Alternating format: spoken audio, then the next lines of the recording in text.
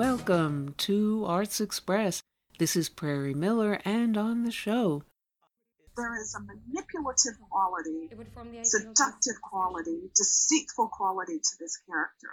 It is fascinating.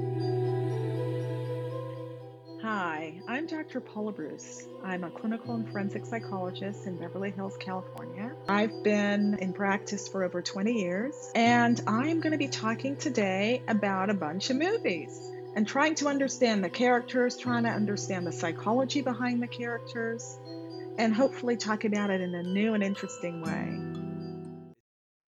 With the spotlight this week on the unprecedented and somewhat bizarre indictment of Donald Trump, turning himself in to be arrested on charges of illegally funding to conceal his affair with a porn star, there is plenty to talk about on the show, including forensic psychologist Dr. Paula Bruce's take on related questionable stuff going on in movies.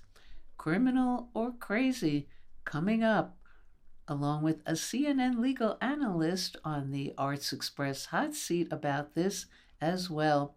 But first, from rebel cop to righteous whistleblower, deep dive political analyst, Pacifica host, and contributor to the show, Garland Nixon, pondering, when you discuss politics, how do you figure out what's going on? I try to think of myself as an alien that was dropped on this planet.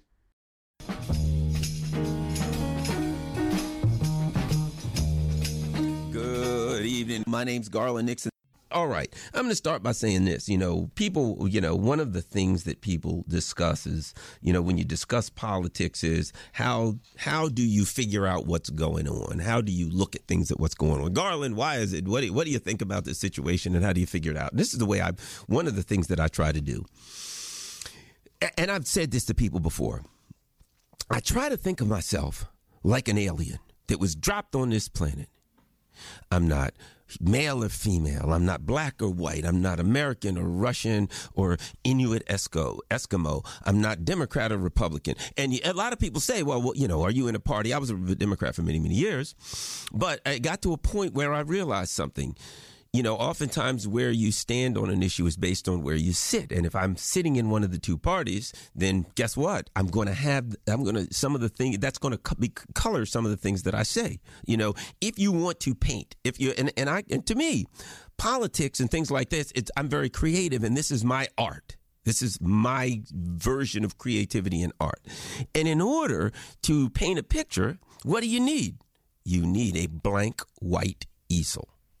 If somebody hands you an easel and it's got color all over it and painting all over it, you're going to say, I don't want this one. Give me one that's blank. I can't draw anything on. I can't make a piece of work if somebody else has already messed up my easel. I don't even want smudges on it. I want it nice and clean, right? That's the way I try to do politics. I try to take myself out of it. I don't want good guys. I don't want bad guys. The way we are manipulated in American politics, I don't know, maybe all politics, but one of the ways we're manipulated is villains and heroes, villains and heroes, villains and heroes. Here's a villain, here's a hero. And the people that want to manipulate you are always going to say they're the hero and the other guy's the villain. And you know the history of America.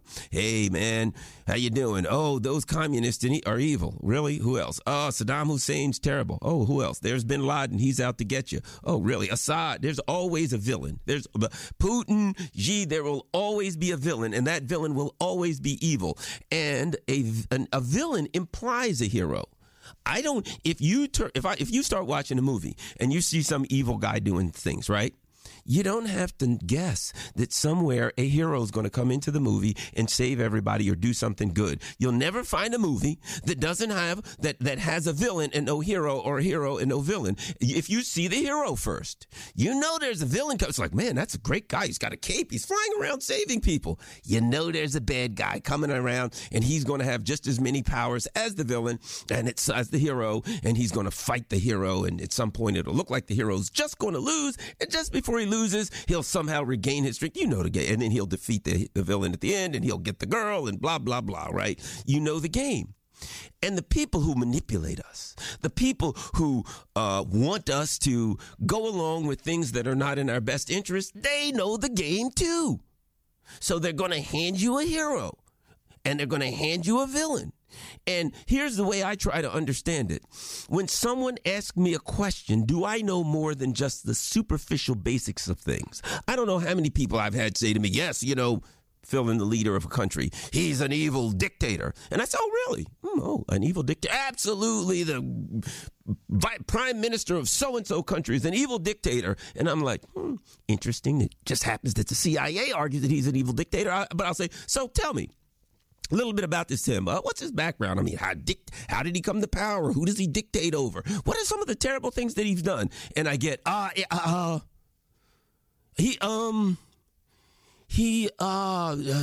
dictator, it's a terrible thing. They don't know.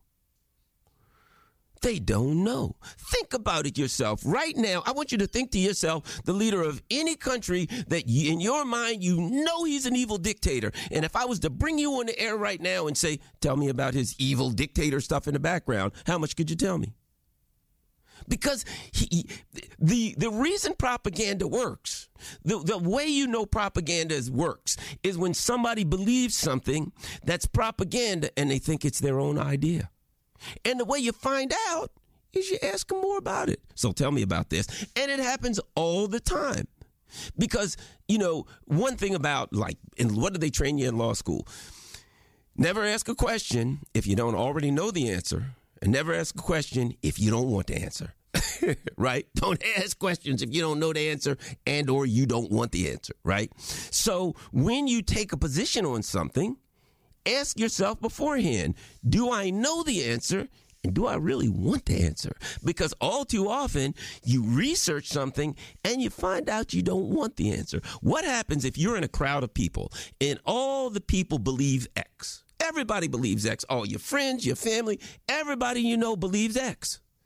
And part of being a part of that crowd is believing X. That if you really didn't believe X, you'd be thrown out of the crowd. If everybody came in and one day and you walked into all your friends and they all said, X is true. And you said, actually, I think it's Y. They would say, you're out of here, buddy. You can't hang with us. Don't look into whether X is true because you don't want to know. Because what happens if you look into whether X is true and you find out that it ain't? And now you run into all your friends and all your friends who all believe this same thing, but they didn't really look into it. And you did. And now you find out that something that all your friends believe, oh no. And guess what happens if you go to your friends and they all say, Garland, did you know about X? And you go, yeah, guys. I kind of been looking into X lately, and it's really Y. They don't want to hear it. They're not interested. Do you think they're going to be like, hey, we're relieved to find out that it was Y. Thank God somebody finally cleared everything up and told us it was Y. No, they're not. Because they don't believe X because it's true. They believe X because it feels good to believe X. Because that's all they know that's X. Because everybody around them agrees that it's X. But God knows if they find out that it ain't X, they got a problem. Let me tell you a true story. Years ago, girl I was dating many years ago lived in a small town. And a member of her family, could have been her father, was at that point a member of a particular political party. I won't say which one it is. It don't matter. But all the people in that town, all of his buddies and all of his friends were members of another party. And guess what he did? He faked like he was a member of the party that all of his friends was a member. His kids knew it. His wife knew it. He voted for the other party. But when he went in town and hung out with all his buddies in a small town, he pretended like he was a member of the party that all his buddies was a member of. Why? Because he did not want to be ostracized. He did not want them to know that he thought different, that he believed different. So he pretended differently.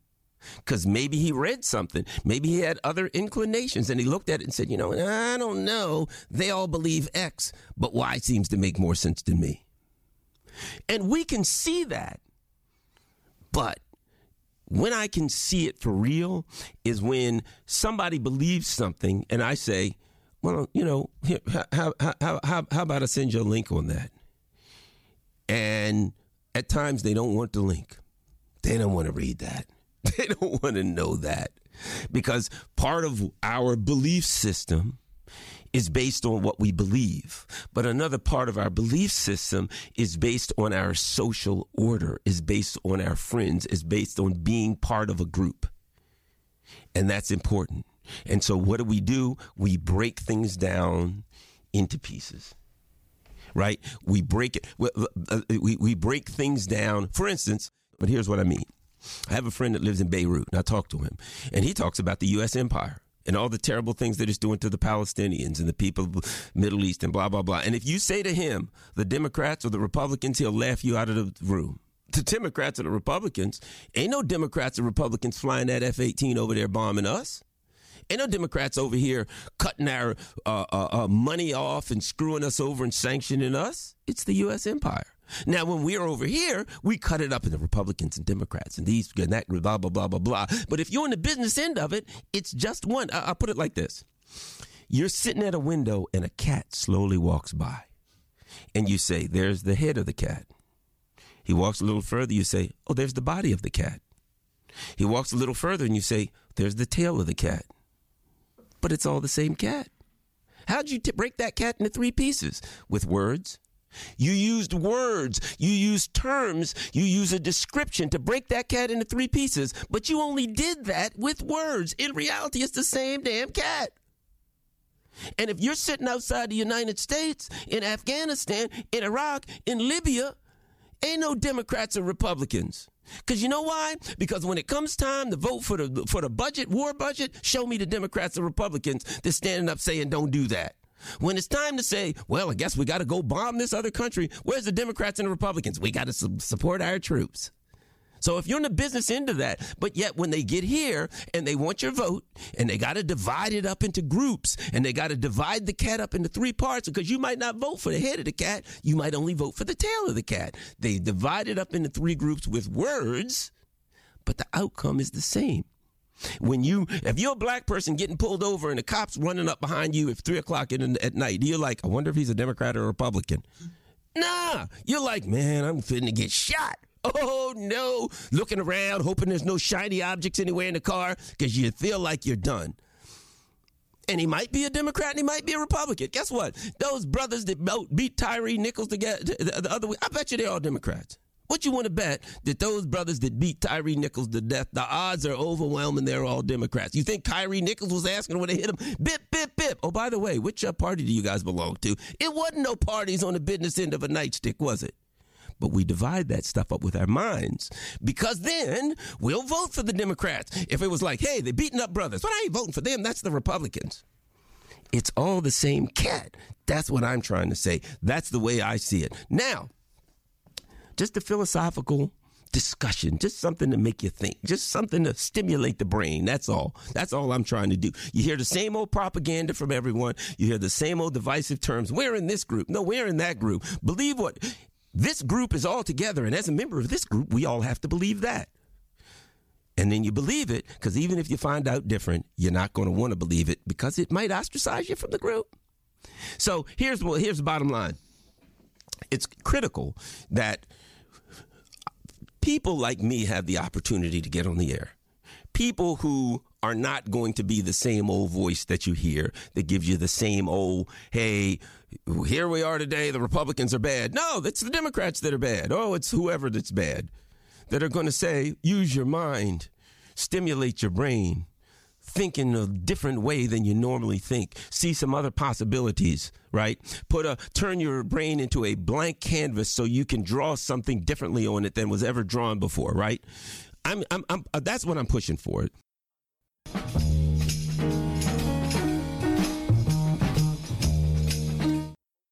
Thank you, Garland Nixon. And coming up next on the show, turning up on the Arts Express hot seat on this week's show, is CNN legal analyst and author Elie Honig talking about his latest investigative book, Untouchable, How Powerful People Get Away with It, and how the rich, famous, and powerful like Trump and Sam Bankman-Fried's crypto bank fraud manipulate the legal system, which is in effect two systems, the other for the poor. And on the other hand, manipulation by the corporate media like CNN as well. Here's Elie Honig. Hi, it's Elie. How are you? Hi, and welcome to the show. Thanks for having me. I appreciate it. All right, good. Yep.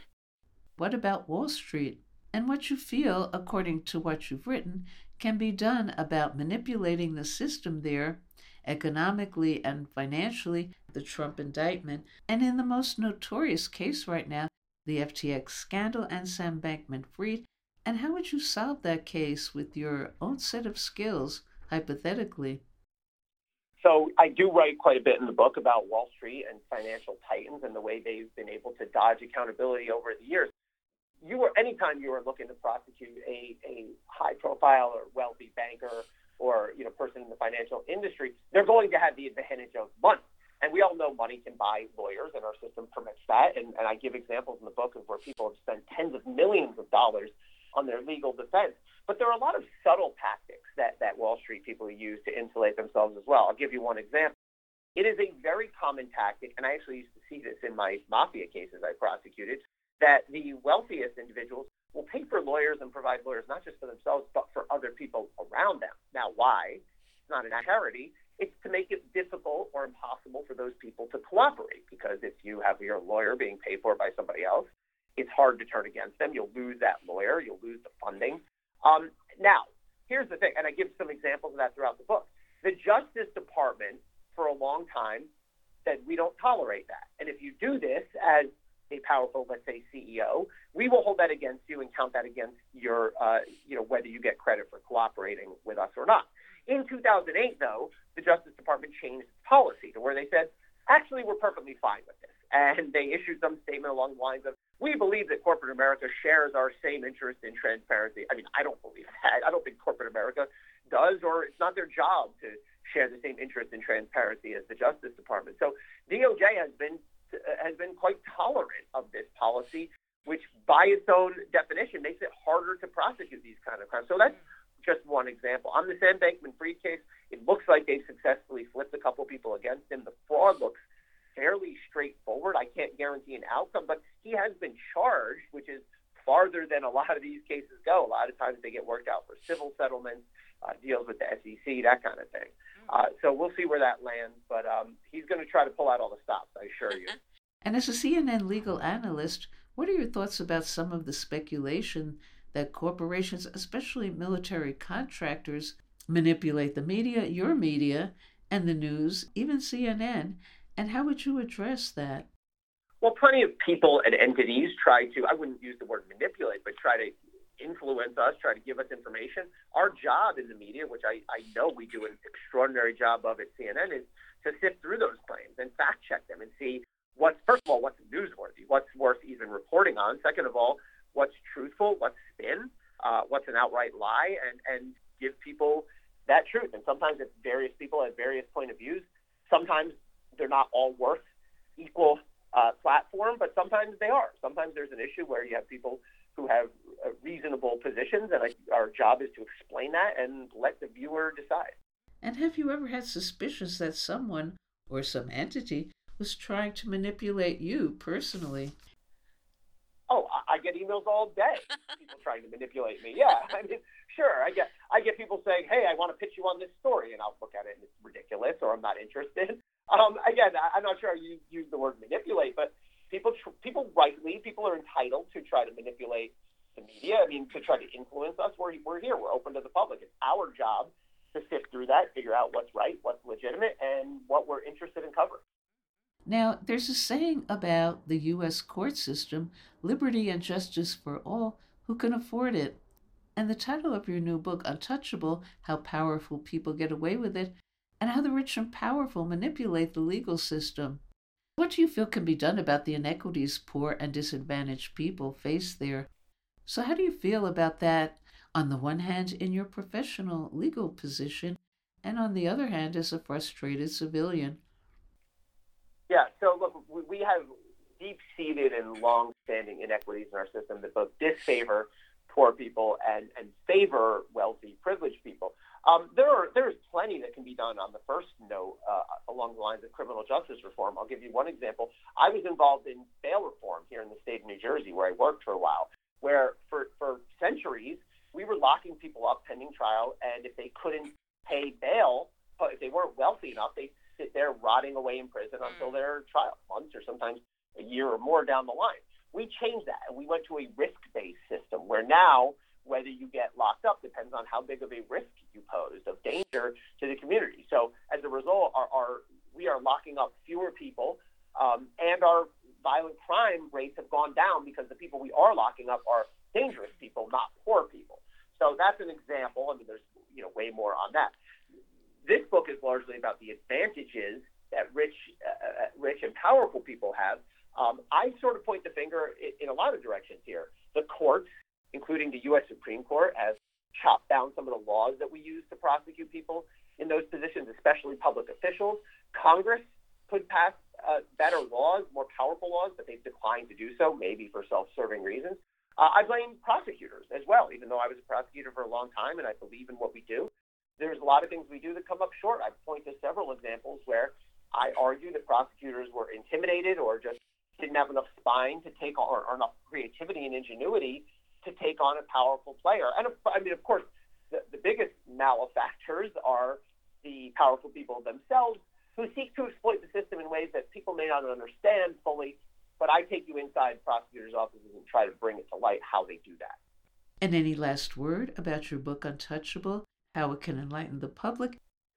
I think if you are interested in criminal justice, you want to know, forget about how, what words it says outside the courthouse door about equal justice. If you want to know how things really work inside courthouses, inside prosecutors' offices, that's what I bring out in this book. And I show you the way that it really works behind the scenes and how powerful people really do get away with it and what can be done about that. For people in the profession, look, use it as a how-to manual. I mean, if a law student or a young prosecutor, take the lessons I learned over 14 years, and you will recognize, I assure you, you will recognize some of these tactics. Even now, looking back at some of my cases, I said, oh, yeah, look how he tried to manipulate, use his money here to pay for a lawyer to someone else to keep him quiet, or look how he used language here to convey his orders without giving an explicit instruction. So by all means, bad guys do not use the book as a how-to for how to get away with it, but prosecutors use it as a how-to for how to contradict that. And what about those like Trump who may read your book to fight guilty charges? Yeah.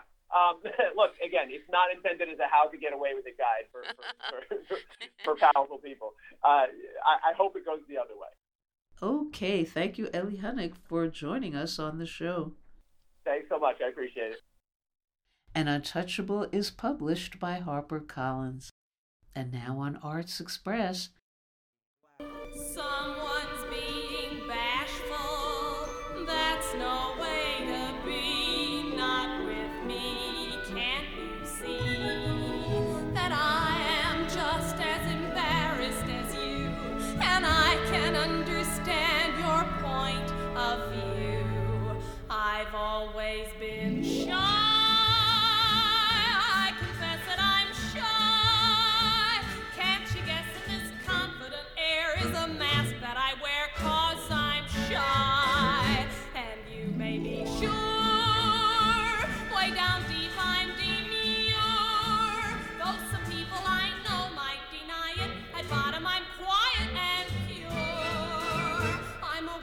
It's wrong to be meek as I am. My chances may pass me by. I pretend to be strong, but as weak as I am, all I can do is try. God knows I try, though I'm frightened and shy. And despite the impression I give, I confess that I'm living a lie, because I'm actually terribly timid.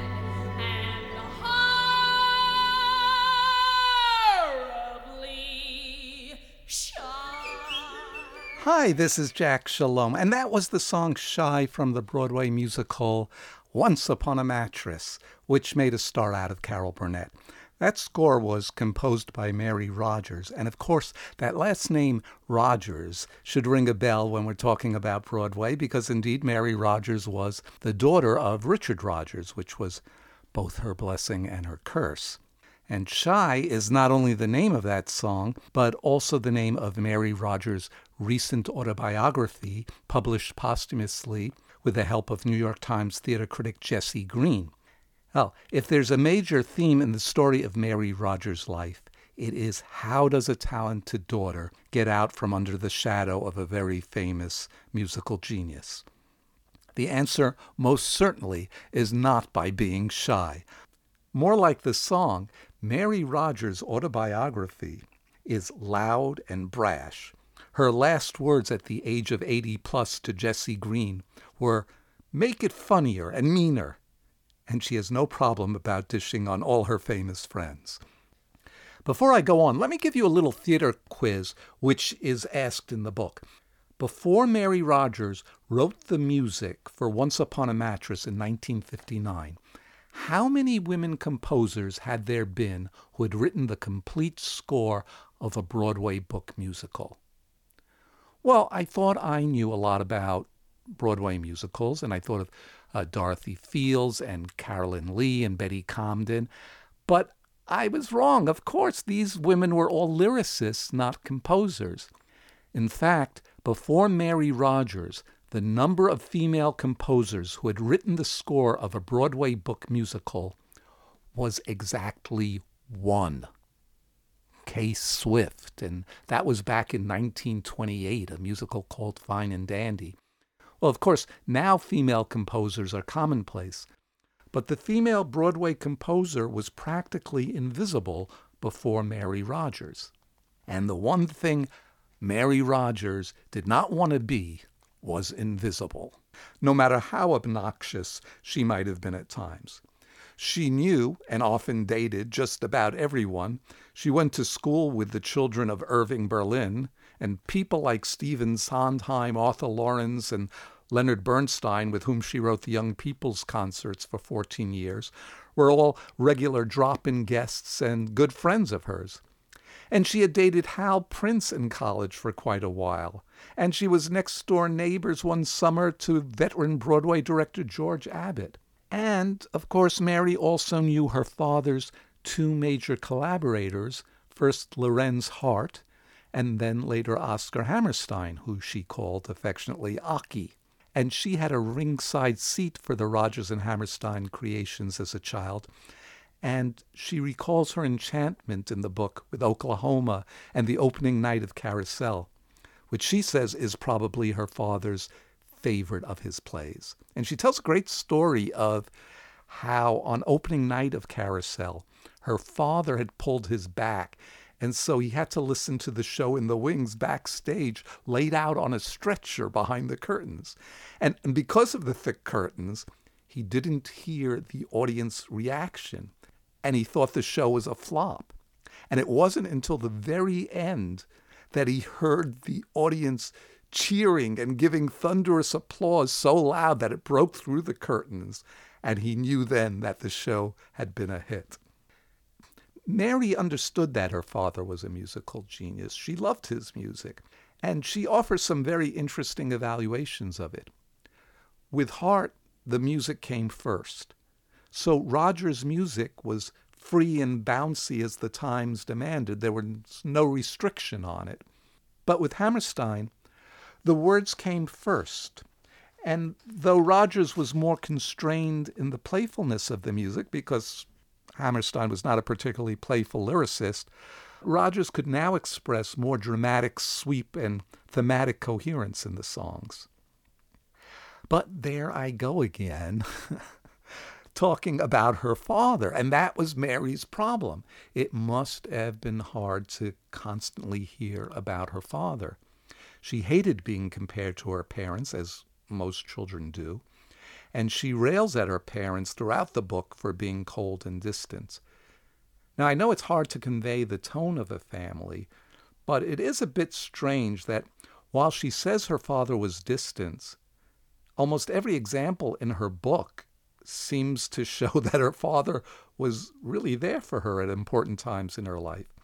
For example, when she was 8 years old or so, she set fire to the curtains in her bedroom to see what would happen. Her father ran in and put the fire out by yanking the curtains down and extinguishing the fire with his bare hands. Now let's remember, please, that these weren't just anyone's hands. These were Richard Rodgers' hands. She thought she was going to get quite a punishment. But what he did was call her in and say, "Mary, you see these hands? These are the hands that taught you chopsticks. These are the hands that hold your hands at lunch. And these are the hands that put out the fire you lit last night. That's never going to happen again." And he never said anything about it again. On another occasion, when Mary had started to get jobs composing children's songs, she came home with a check for $600 for a song she had sold to a music publisher. Well, she was understandably pretty proud of herself, but her father got very upset, telling her that she should never sell her rights to a song. Never, ever, ever. Now, as Mary tells it in the book, she sees her father as a meddler in her business. But I would like to think that with a little more hindsight and maturity, she would have understood it as expert business advice from someone who maybe knew a little bit about making money from publishing songs. But that kind of reevaluation of her youthful feelings seems absent from the book and maybe is not part of her makeup. I don't know. Well, it was Once Upon a Mattress that changed her professional life. And that show began as a one-act musical play which was staged at the Tamiment Summer Resort in the Poconos. The guests expected entertainment, and the staff provided a new play every week for them. And Mary spent a summer up there, and she wrote the score to a musical based on The Princess and the Pea, which went over great with the guests. It was only a one-act, but Mary and some others brought the script to the elderly director George Abbott, who had had hits with Damn Yankees and The Pajama Game, and was also known as a brilliant show doctor. But one thing he was not known as was a nice man. He read the script, told them he would only direct it if they could expand the one-act play to a full-length play, rewrite all the songs, and find a theater and producers for the production. Oh, and since he wanted all of the rehearsals to be finished by the time he went off on summer vacation, they had to get that all done in 6 weeks. Which they somehow miraculously did. They even lined up a star to play the main role of the princess, Nancy Walker, who you might remember as Rosie the Bounty Paper Towel Lady with the quicker picker-upper. Well, she at the time was a big comic star who could sing and dance, and when Mary and the others went back to George Abbott, he read the script, listened to the new songs, and said, ever the charmer, "Okay, I'll do it. I don't like it, but I'll do it. And oh, forget about Nancy Walker. I don't want a star. I want an unknown who I can make a star out of." And he did. Carol Burnett made her major debut in this Broadway musical, and the rest is history. Now, the rest of the cast did not fare so well under Mr. Abbott, as he demanded to be called.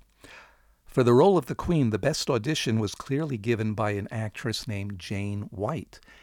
And for Mr. Abbott, the problem was that Jane White wasn't. White, that is. He refused to have an African American as part of the show. So Jane White went to some makeup artist friends and had them actually white her up with makeup, and she auditioned again. And there was nothing Abbott could say this time. But she performed every night in the whitened up makeup. And to make matters worse, her father was Walter White, who at one time was president of the NAACP. Well, the other story to come out of Once Upon a Mattress is one of the classic zingers against method actors that have been told hundreds of times, but generally without attribution. If you've been on a stage, you've heard this story. The story goes that a method actor asks a director, "What's my motivation to cross the stage on that line?" And the director replies, "The motivation? Your paycheck is the motivation."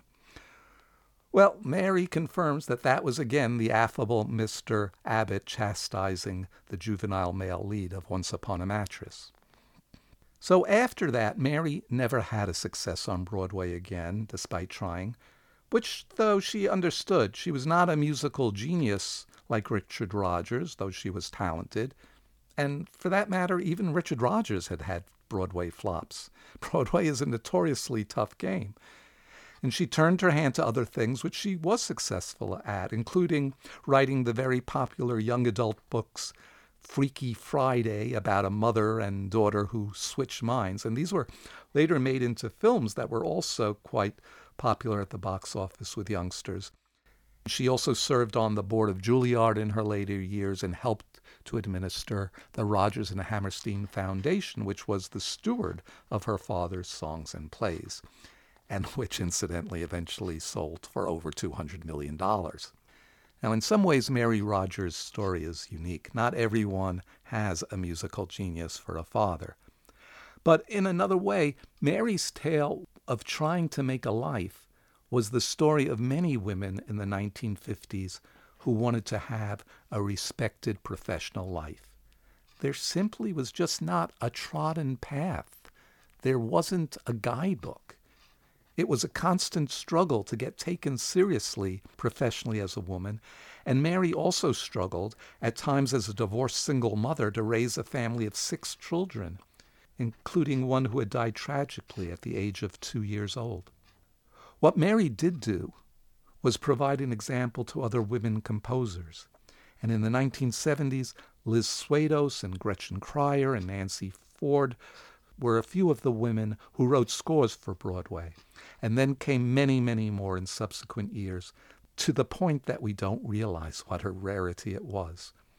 And while Mary didn't call herself a feminist at the time, in 1972, while Roe versus Wade was still on the dock being decided by the Supreme Court, she signed a public letter published in Ms. Magazine stating that she had had an abortion and believed others should have that right. It might have been her finest moment, and it certainly was the act of someone who could never, ever be called shy. I've been talking about the autobiography of Mary Rodgers written with Jesse Green called Shy. This is Jack Shalom for Arts Express with host Prairie Miller.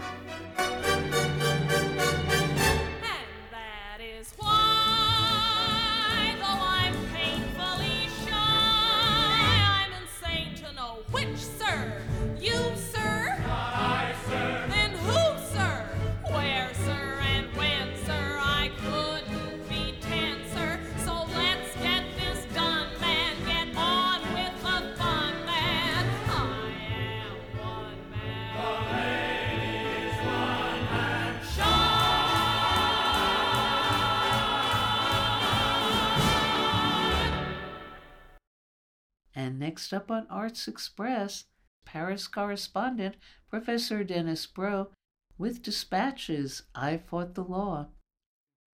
I'm your host, Dennis Broe. I'm a journalist, novelist, educator, and media critic. Our first segment is called Dispatches, and today's dispatch is The Invaders, Alien Beings from a Dying Empire. This is I Fought the Law. The law being corporate media and its shilling for global arms dealers and fossil fuel companies as it cheers on global war and planetary destruction. The Invaders, alien beings from a dying planet, their destination, the Earth, their mission, to make it their world. It began with the landing of a craft from another galaxy. Now, David Vincent knows that the invaders are here, that they have taken human form. Somehow, he must convince a disbelieving world that the nightmare has already begun. That was the opening of a piece of 50s paranoia that ran on TV in the mid-60s. These creatures from another planet are just like us, but some of them have a deformity, a pinky finger that sticks straight up. Each week, Architect Vincent tried to tell people that the planet was in danger, launched by a deadly foe that did not mind wiping out all life on Earth to make way for this alien life form from a planet whose inhabitants assumed human shape but showed no emotion. Unfortunately, the invaders still walk among us. They resemble ordinary politicians, except their rhetoric is much more bellicose. They threaten the rest of the planet and at every moment attempt to push war and halt peace. They have ordinary names like Newland, Sullivan, Blinken, and Biden. And you can tell them not by their extended pinkies, but by their use of the word democracy as an excuse for their desire for planetary dominance. They disrupt the flow of goods and the peaceful development of the resources of that part of the earth called the Global South in order to maintain their dominion. They are especially active in what was once called Eurasia. When they saw the possibilities for shared resources with Russia and Western Europe, they immediately went into disruptor mode in order to further promote their own oil and gas and maintain their dominance over their Caucasian vassals. Make no mistake about it, they are invaders. They themselves recently revealed they have launched 251 military interventions since the fall of the Soviet Union in 1991 and 469 since the invaders arrived in the U.S. in 1798. The greater contemporary danger, though, for these creatures, for whom peace is an alien concept, is the coming together to share resources and aid that is the mutual development of the landmass of Eurasia. This danger is led by China's Belt and Road Initiative, which, despite its problems, aims to be a bridge between the developing countries and Europe, with the trade on this new Silk Road raising living standards all along the way. The aliens in the U.S. already reeling from their failure to decimate Russia in their Ukraine proxy war, as 87% of the world's population refuses to commit to the war, have now set their sights on destroying the Belt and Road Initiative, which they see as a challenge to their mission to control the Earth, to keep it exclusively their world. What they pose as the alternative to the Chinese rising tide, which lifts all boats, is endless destruction and a kind of mafia protection racket. Either you are with us or against us, and if you are against us, we are coming for you, and you will be destroyed. This is the Biden, Blinken, Sullivan, Newland logic. And as they clamor for a rules-based order, behind the braying lies the power of their alien weapons, now spread out in 800 military bases in over 80 countries, while China, the country they present as a major military threat, has one foreign base in one country. The way of life of this alien race is crumbling as their leader, who they call the Biden, walks the streets of Ukraine with a fake air raid siren to make it seem he is in danger, while they ignore their own people who are dying in a chemical spill, and then a purposeful explosion that may have decimated the drinking water and livelihoods of 1/3 of their own world, making it far more dangerous for the Biden to walk the streets of Palestine, Ohio, where he does not dare to go, than those of Kiev. David Vincent had to go person to person in the late 60s to warn about these alien invaders, as people refused to wake up to the danger they posed.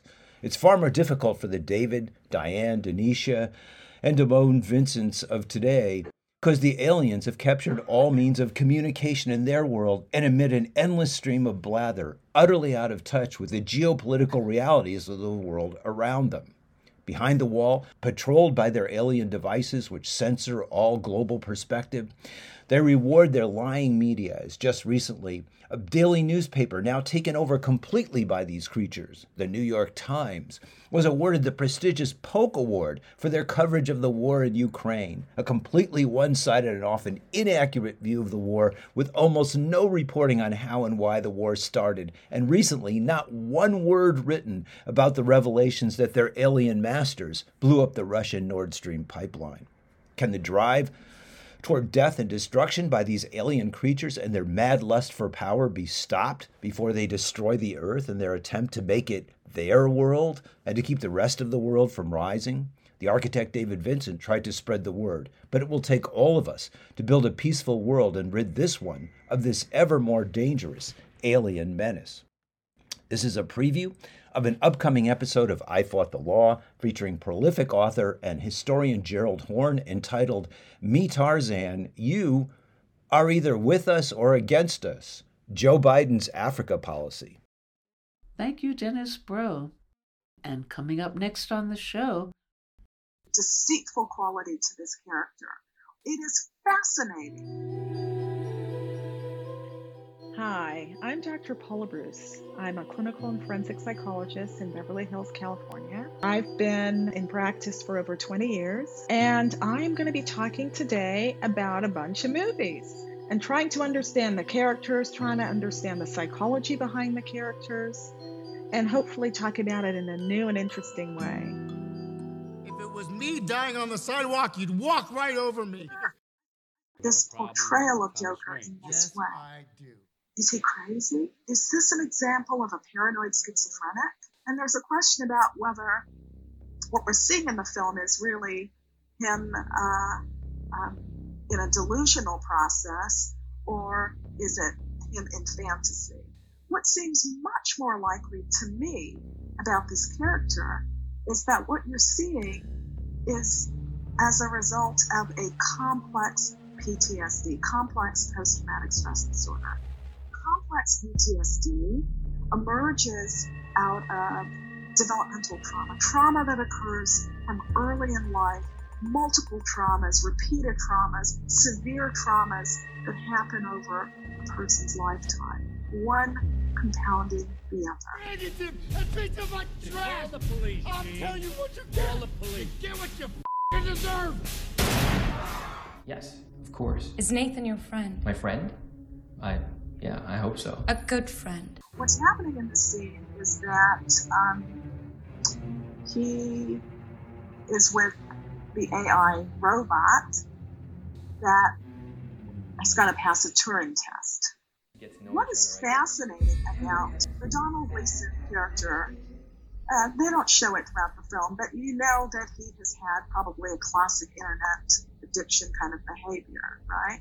So we get to this scene where the lights go out. In a very seductive way, pulls the Donald Gleason character closer to her. Seductive quality, deceitful quality to this character.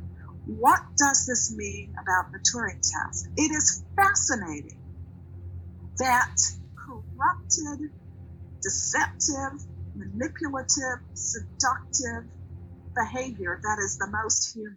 I certainly hope that that's not true. In fact, I really don't believe in my heart that that's true. I'm just ahead of the curve.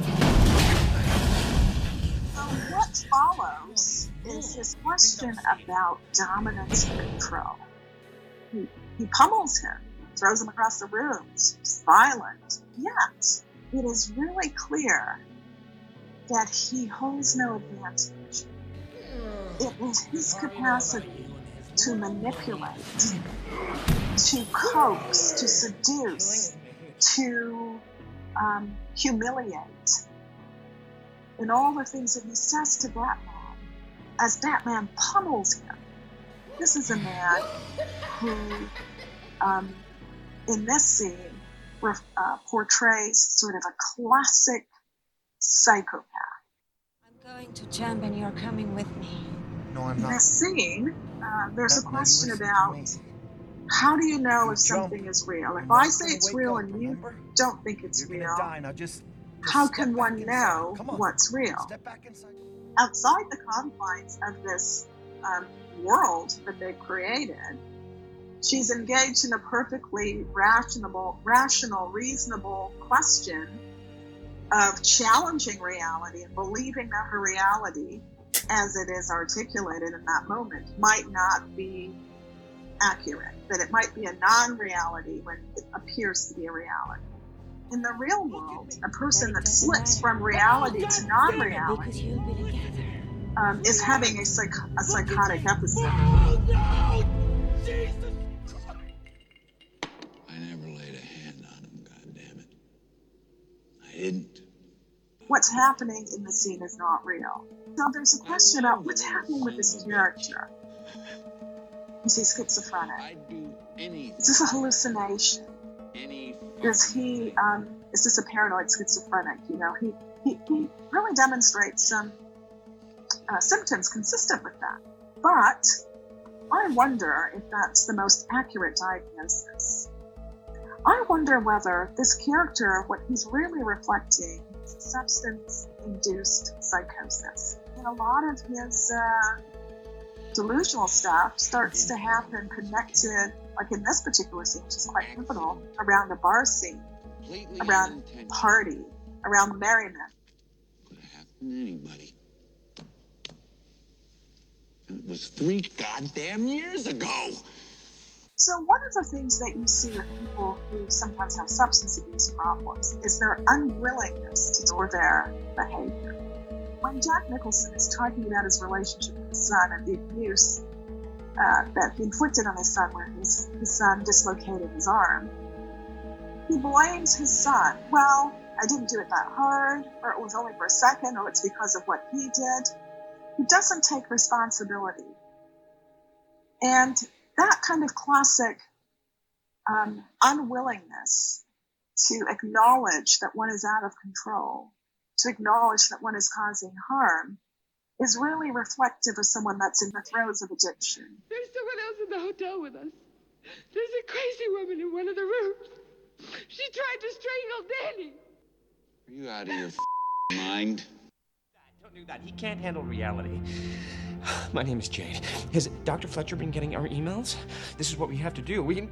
As in 10:08, when Anantapala suffered the shock, he's most... shows James McAvoy and his portrayal of a character that inhabits 24 personalities, but what we call now as a dissociative identity disorder, which is born out of trauma.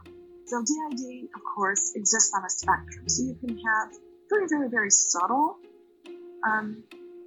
moments of dissociation that people experience to, I guess, this would be definitely one of the more significant and severe presentations, which I have personally never seen. Everything's fine now. Kevin went on ground. Kevin is asleep. When Kevin cycles through his personalities and he's with Casey, she calls out his name as a way of activating him, right? Trying to call up that particular character, and then the idea is that she's going to summon him. 12 unworthy. Doesn't quite work out that way.